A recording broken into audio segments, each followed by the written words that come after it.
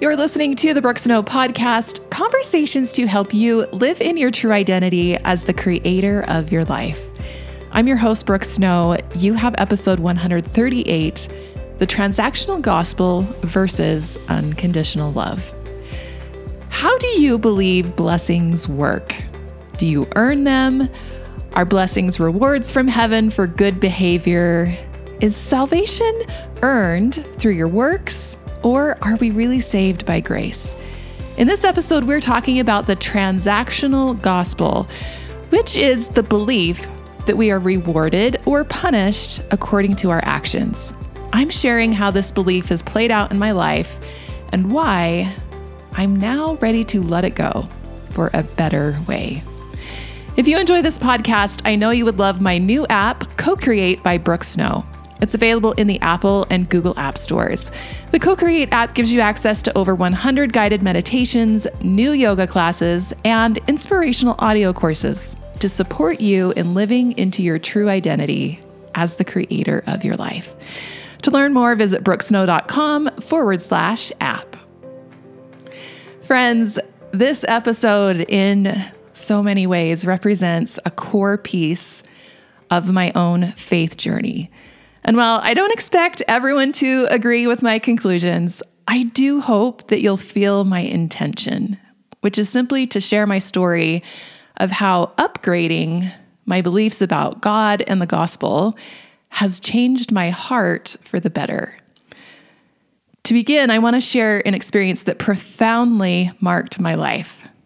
In the summer of 2000, I spent the first of many summers working at a lodge in Grand Teton National Park. Because it's a national park full of wide open space, it is much darker at night without any city lights. It makes for some amazing night skies, but also some increased danger if you are driving. You have to be alert and aware of many kinds of wildlife that could cross the road at any moment. Deer, elk, moose, bears, coyotes, antelope, and especially buffalo. This was their habitat after all, and we were the guests. One late night, my cousin was driving us back to the lodge after a really fun night in town an hour away. It was pitch black outside. We were partway through the park wilderness, just talking and laughing as we traveled along, when she suddenly slammed hard on her brakes. We went from 55 miles an hour to 0 in just enough time to see through the headlights the fur of a massive 2,000-pound buffalo brushing across the hood of her car. Time stood still, and we were both left breathless. There was no physical impact. The buffalo continued his trek across the road, leaving us with panicked and pounding hearts. Had she braked a single second later, we would surely be dead. After a stunning silence of amazement, the first words out of her mouth were, "It wasn't me that pushed the brake. I didn't see it until we were stopped." The rest of the drive back was full of shock as I processed the adrenaline and emotions that came from seeing my life flash before my eyes and knowing the only reason we were still alive was divine intervention. Why were we spared? Why had some unforeseen force pushed the brake? It obviously wasn't our time to die, but my mind immediately went to work trying to figure out why. As my cousin and I talked through this miracle that had just occurred, I made the comment that this blessing must be because I paid my tithing, or because I had been active in church, or I had been living righteously enough to deserve it. In my mind, that was how blessings worked. By doing certain good deeds, I was earning certain rewards or blessings. My cousin immediately and firmly rejected such a thought. She said, "No, it doesn't work that way. This miracle has nothing to do with how righteous we are." My reasoning for this miracle is what is called the transactional gospel, believing that God rewards and punishes us based on our behavior and compliance. I have believed the transactional gospel for most of my life. I wasn't consciously aware of it, of course, but on some level, I operated on this understanding. How many times in my life have I heard someone comment on a blessing in someone's life by saying, "You must be living right"? In other words, you earned this blessing by your righteousness. This belief can bring confusion and a lot of judgment. When I do all the right things to live a righteous life and still don't have the blessings I want. Maybe it's marriage or being able to have children or the perfect job or health or a happy home life or financial stability or any other righteous and desirable blessing I'm hoping to be deserving enough for. Ultimately, the culminating way this has reached its peak in my own faith is that I have inadvertently believed I can save myself by being righteous enough. Now, of course, in theory, I would say Jesus saves me by grace, but that's not what my subconscious actually believed. It's quite shocking to me to look at my life and see how many of my actions have been motivated by this idea of a reward system that I'm trying to keep score and stay on top of so I can earn my way to heaven. I just need to do the right things, answer the right questions, get the right ordinances, and endure to the end. Complete the checklist so I can ensure my salvation. In the past few years, I have been thrust into an unexpected faith journey. One by one, I have begun to consciously examine my beliefs and ask myself if I want to still keep a specific belief or not. Choosing to let go of some beliefs has been deeply painful. Yet one of the good fruits of this inventory has been the opening of my own heart and mind into a beautiful expansion of faith. At this point, I'm using my agency to choose for myself what I want to believe and who I really believe God to be. My filter has been the question, does this help me love God with all my heart, might, mind, and strength? Does this help me love my neighbor as myself? If it does, then I keep the belief. And if it doesn't, then I work through the process of letting it go. Through this journey, the Buffalo Miracle conversation has played regularly in my mind. Though it's taken me more than 20 years to see it, I now believe my cousin was right.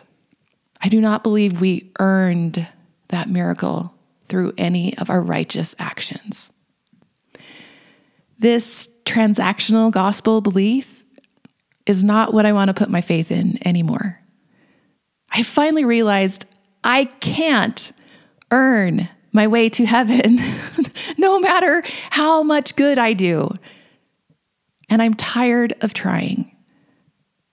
This doesn't mean that I don't want to be good anymore. It means I'm tired of doing good for selfish reasons. I'm tired of feeling like I have to earn God's love. I'm also tired of believing heaven comes only after I die, and that all those eternal rewards I'm supposed to be saving up for only come in the next life. I do believe in life after death, but it's becoming more and more important for me to believe in life before death. Can I experience heaven now? Jesus taught us the kingdom of heaven is within you.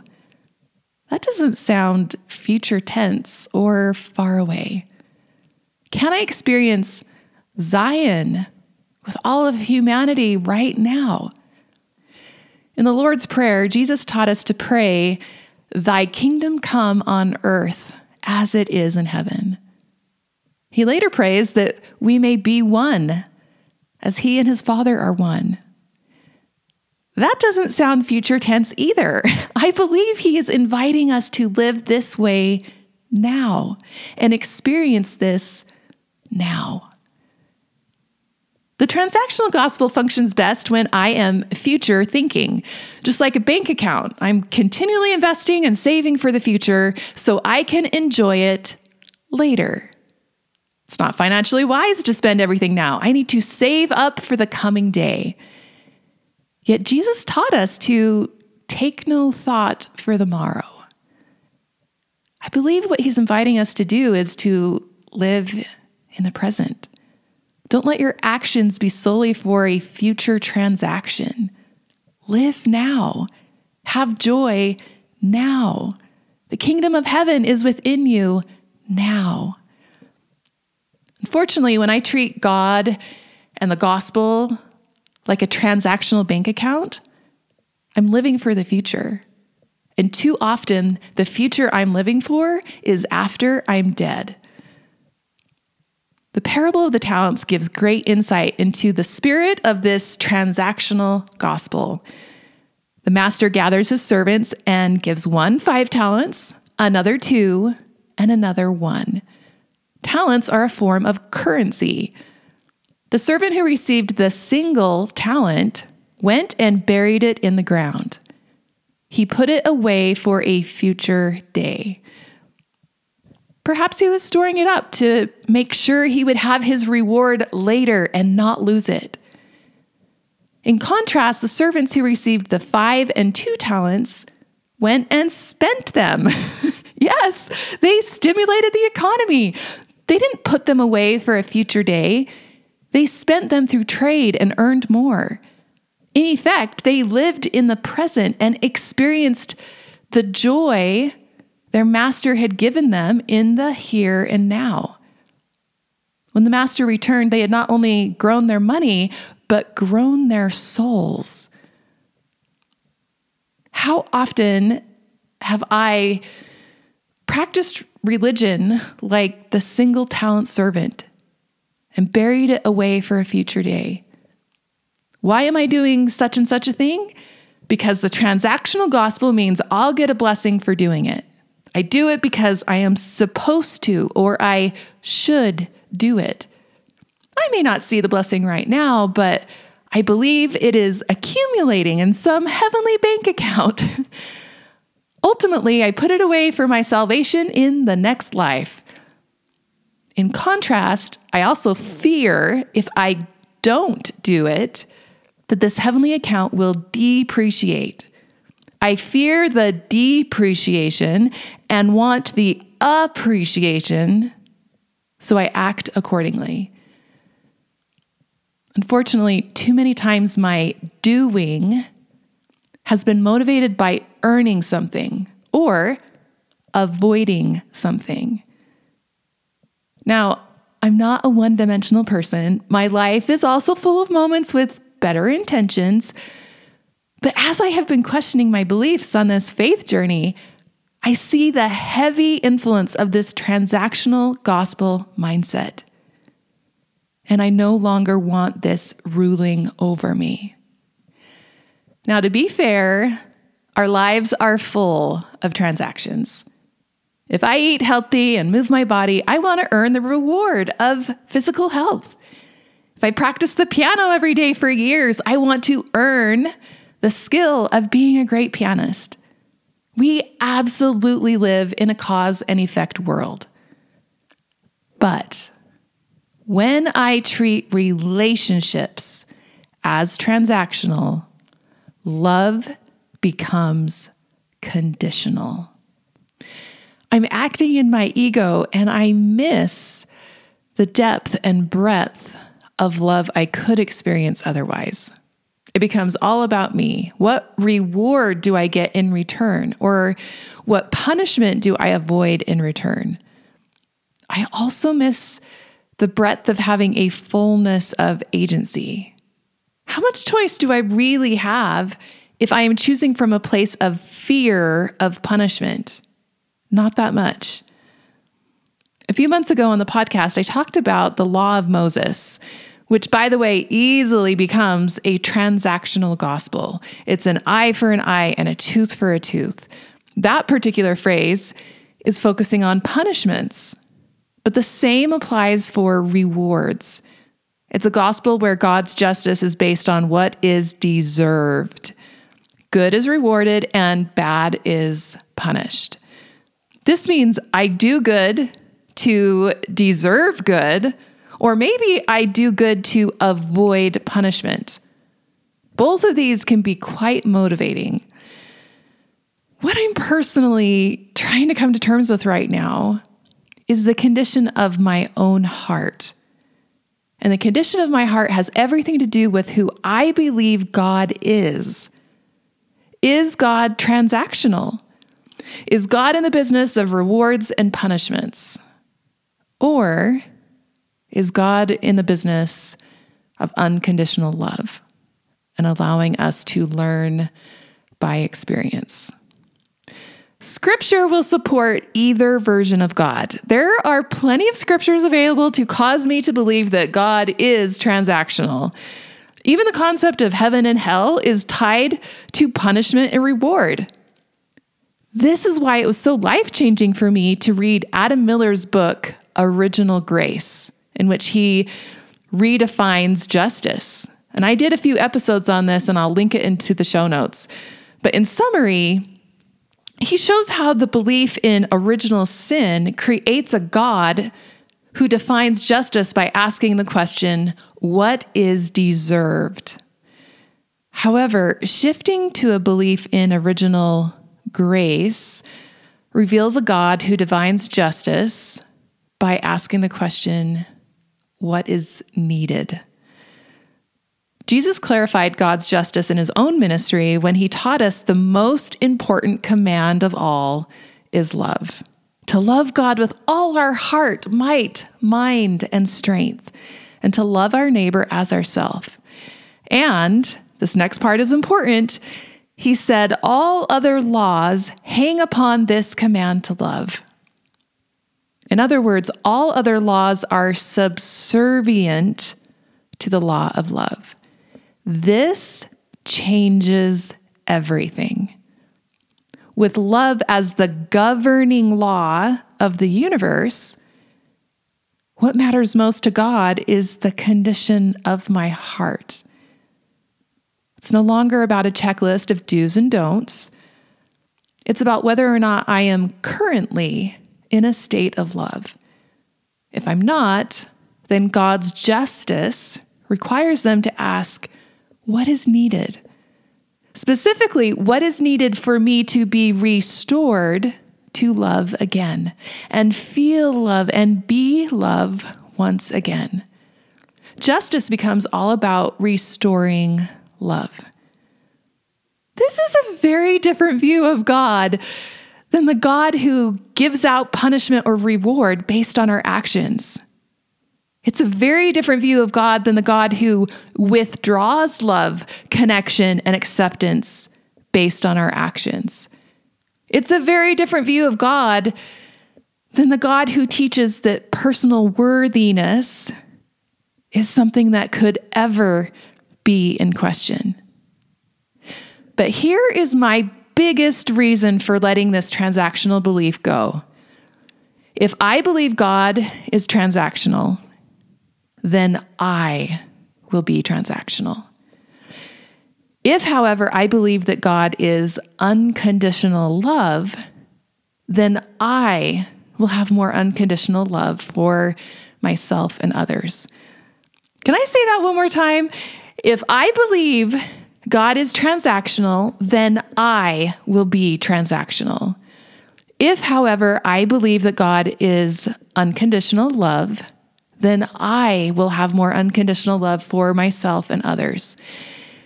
Now, the word unconditional becomes uncomfortable in the transactional gospel mindset because the transactional gospel is all about conditions. It is built on what you earn or deserve, and it fosters constant judgment. Because of all the conditions in place, I will be in constant judgment of myself. Am I good enough for a reward or not good enough? I'll be in constant judgment of others. Are their actions deserving of salvation, of love, of acceptance, or are they not? The transactional conditions put the focus not on the heart, but on whatever evidence I can find for judging what I think is deserved. Many people would say the reason that we follow any of the individual commandments is so we can become like God. But when I do it from a transactional motivation, I'm not that different from Lucifer, who in the book of Abraham volunteered to come to earth as a savior if he could be rewarded in the end with all God's glory. He was going to earn and deserve that reward. Am I not doing the same thing when I check all the boxes and do my duties just so I can make it to the celestial kingdom of heaven and receive my degree of glory too? In that same account, Jesus Christ has a different motivation to volunteer as Savior. He wasn't concerned about earning or deserving. He was motivated by love, the love of God and the love of humanity. Lucifer wanted what he believed he deserved. Jesus asked what was needed. In a recent podcast interview with Robert Edward Grant, he said, "What if the reason we came here is not to get better at judgment, but to learn how to transcend it? We're here to learn love and how to be loved. It's just those two things. I don't think it's more complex than that. This is beautiful in and of itself." The transactional gospel paradigm creates countless conditions to our salvation and worth, which fosters constant judgment of self and others. Again, what if the reason we came here is not to get better at judgment, but to learn how to transcend it? Can I choose to love myself even when I'm not my best self? Can I choose to love someone else even when they are not their best self? Essentially, can I choose to love even when someone does not deserve it? What happens to me when I do this? In my own experience, I'm learning that what happens is my heart and my mind expand. And I get a taste of what true grace is. I learn what true Christ-like love really is. This love is beyond the level of transaction. It does indeed invite me to transcend judgment and conditional love into something far better and far more holy. Contrary to how all this may sound, my intent is not to say that the transactional gospel is bad or wrong. Instead, I believe it to be developmental. Even if my obedience begins from a place of fear or reward, eventually I need to move beyond earning and deserving. My heart needs to change from transaction to unconditional love.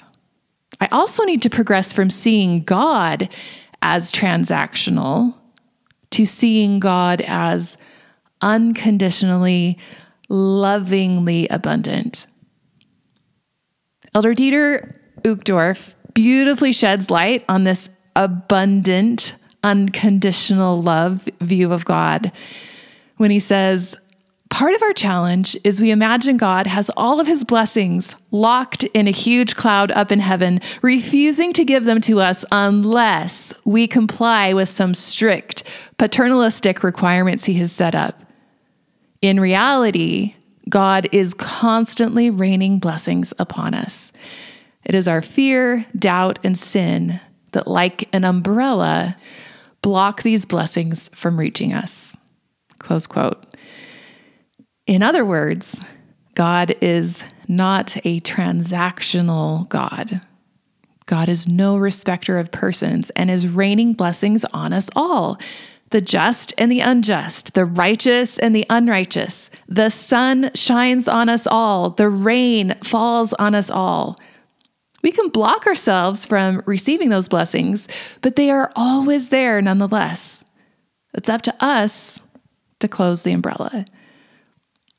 My current solution to help me move out of this transactional view of God and into an unconditional love and grace view of God has everything to do with who I personally believe God to be. Getting to this point has required me to let go of any beliefs or practices that don't support this view and choose for myself what I want to believe. So, who do I personally believe the real God is? As it implies, if I believe there is a real God, I also believe there is a false God. I have known both. It's hard for me to love a God who is punishing. It's hard for me to love a God who is constantly evaluating what I deserve.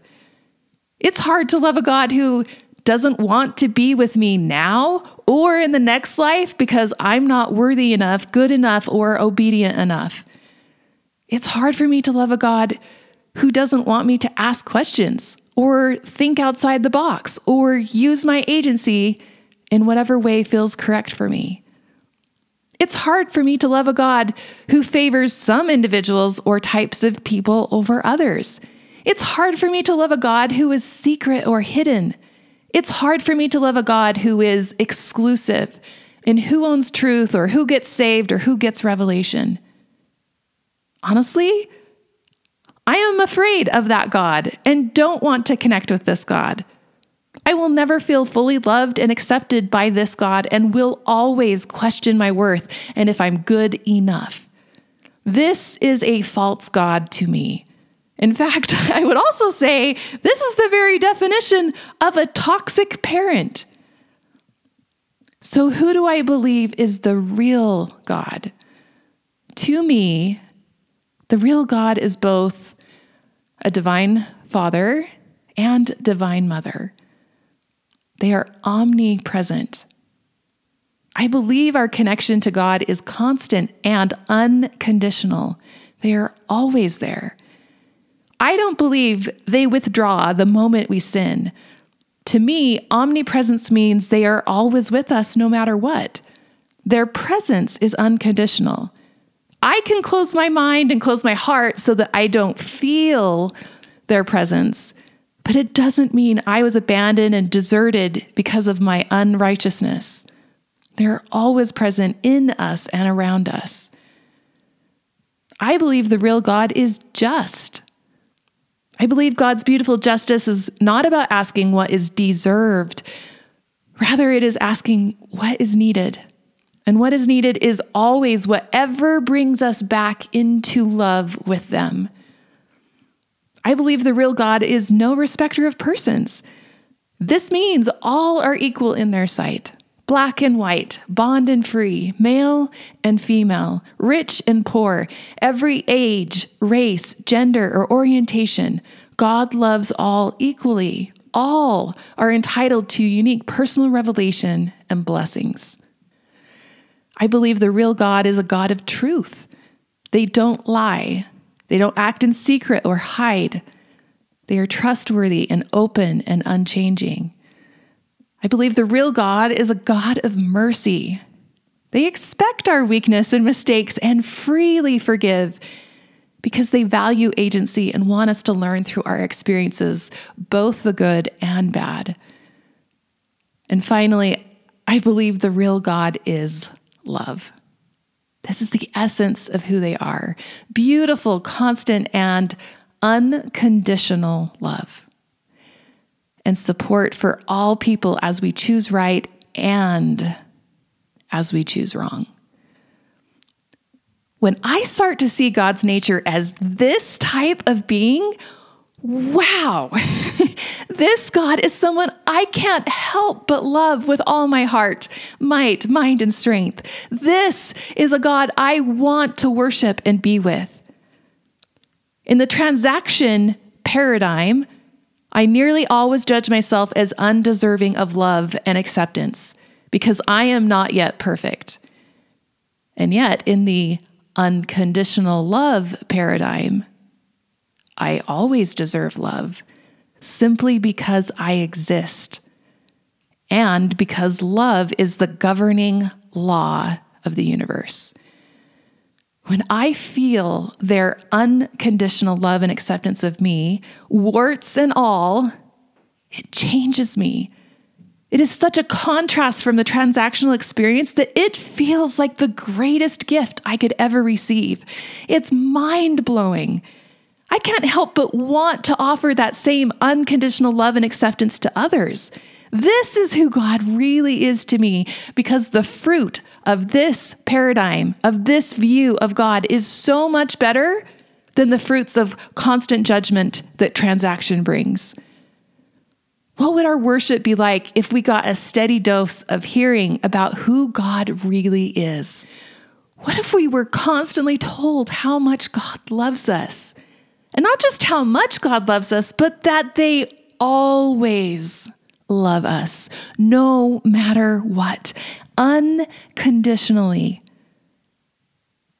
We probably wouldn't have to be commanded in all things, but would be anxiously engaged in a good cause. We'd probably stop judging each other because we ourselves wouldn't feel constantly judged by God. We'd probably start loving each other because we would feel so loved by God. As John said, we love him because he first loved us. When I start to believe in this God and believe Jesus when he says, the kingdom of heaven is within you, when I start to believe that heaven can be here on earth now, when I believe that my love and acceptance from God can be now, even before I'm perfect and even in my struggles and weakness, this is a God I want to worship and be with. The amazing fruit of this paradigm shift is that as soon as I stop seeing God and the gospel as a transactional relationship, I also stop treating other relationships in my life as transactions as well. I stop keeping score in my marriage and parenting. I stop viewing the government and my community through the lens of what is deserved. I start to see everything in present tense. I live for love now and build Zion now. I ask what is needed because the transaction no longer matters. The only status that matters is whether or not I am currently in a state of love. Let me say that again. The only status that matters is whether or not I am currently in a state of love. If not, I ask what is needed to feel and be restored to love. No wonder Jesus' Sermon on the Mount was so revolutionary. He took this transactional gospel belief of earning blessings and taught a higher way, which was entirely focused on your state of being. He says, "Blessed are the poor in spirit, for theirs is the kingdom of heaven. Blessed are those who mourn, for they will be comforted. Blessed are the meek, for they will inherit the earth. Blessed are those who hunger and thirst for righteousness, for they will be filled. Blessed are the merciful, for they will be shown mercy. Blessed are the pure in heart, for they will see God. Blessed are the peacemakers, for they will be called children of God. Blessed are those who are persecuted because of righteousness, for theirs is the kingdom of heaven." Jesus radically changes the paradigm for blessings. These blessings are 100% based on your state of being, your alignment It's your heart. And every one of those blessed states are a form of love. Not once does he pair these blessings as transactions. And did you catch those blessings? They include heaven and seeing God and receiving mercy and comfort and inheriting the earth. Those are the grandest blessings there are. And he's teaching us these blessings come from your beingness, not your doing. But goodness, do we flip this around? It's easier for the logical mind to put a formula to everything, so we quickly revert right back to transactional thinking. If I do this, then I can get that. At some point, we have to move beyond the mind and work on the heart. We must work on our ability to be love and put the umbrella down. When we are being love, the doing takes care of itself. It naturally flows into our actions. If being in love was the only thing we worked on, it would be enough. The gospel is far more simple than we make it out to be. When I am being love, I want to stay in love. It's such a glorious place that when I depart, my soul longs to return. I'm trying to become faster at those returns so that I'm spending more time in love than I am elsewhere. I used to say my ultimate goal was to make it to heaven in the next life. I've swapped my goal. The very nature of that statement now feels transactional to me. To make it means I've earned it or deserved it. It's also saving my joy for the next life after I'm dead. Let me spend my talents now instead of bearing them away. Let me experience heaven now. Let me believe in a God that is worth loving. My new ultimate goal is to feel the divine love of God. In Lehi's dream, found in the Book of Mormon, this goal would be symbolized as tasting of the fruit of the tree of life. To taste of God's love. This can happen today. It can happen every day. It's not striving for a future reward or earning some future glory. It's simply being present and aligning with love. This shift has been the most fundamental shift of my spiritual life. And I'm still in transition, and I still relapse into transactional thinking, but I am noticing it. I'm also getting glimpses of the higher way, and even just having a taste of the higher way is enough to motivate me to do whatever it takes to have more. I'm hungry for it. No wonder the moment Lehi tasted of the fruit, he wanted others to experience it too. He didn't save it for the future. He immediately wanted to share it. This is the ultimate goal of my life right now, to move out of transaction and into unconditional love. All I want is to live at the tree. I believe God and the gospel are not transactional. I believe God and the gospel, the good news, are unconditional love and grace. For so long, I believed differently. I couldn't fully experience the gospel as good news because I lived with an underlying anxiety of questioning whether or not I was good enough or doing enough to earn and deserve my reward. I still vividly remember the moment that I let go of putting my faith in transaction. The words, "Just be love, Brooke. This is enough," came into my mind. In that moment, I understood for the first time what good news felt like to me. It was as if all the pressure lifted. I was okay. I was enough just as I was right now, with all my weakness and shadow and mistakes and flaws and parts that need healing. This is what salvation feels like. My heart wanted to burst with love to God because this version of the gospel felt so full of grace. It was so loving, mind-blowing loving, paradigm-shifting loving. And all of a sudden, I had room in my heart to love all the rest of the people in the world as well, just as they are, no conditions. If I could be loved by God without earning it, I could love others without them having to earn it as well. What if the reason we came here is not to get better at judgment, but to learn how to transcend it? I believe we're here to learn how to be love, simply because that is who God is. And by design, it is who we are as well. Really, we're here to learn how to be ourselves, which is love.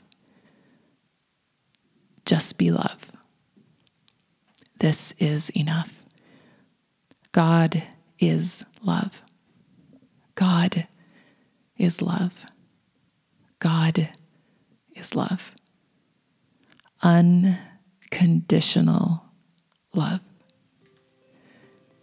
See it, say it, feel it, do it, become it.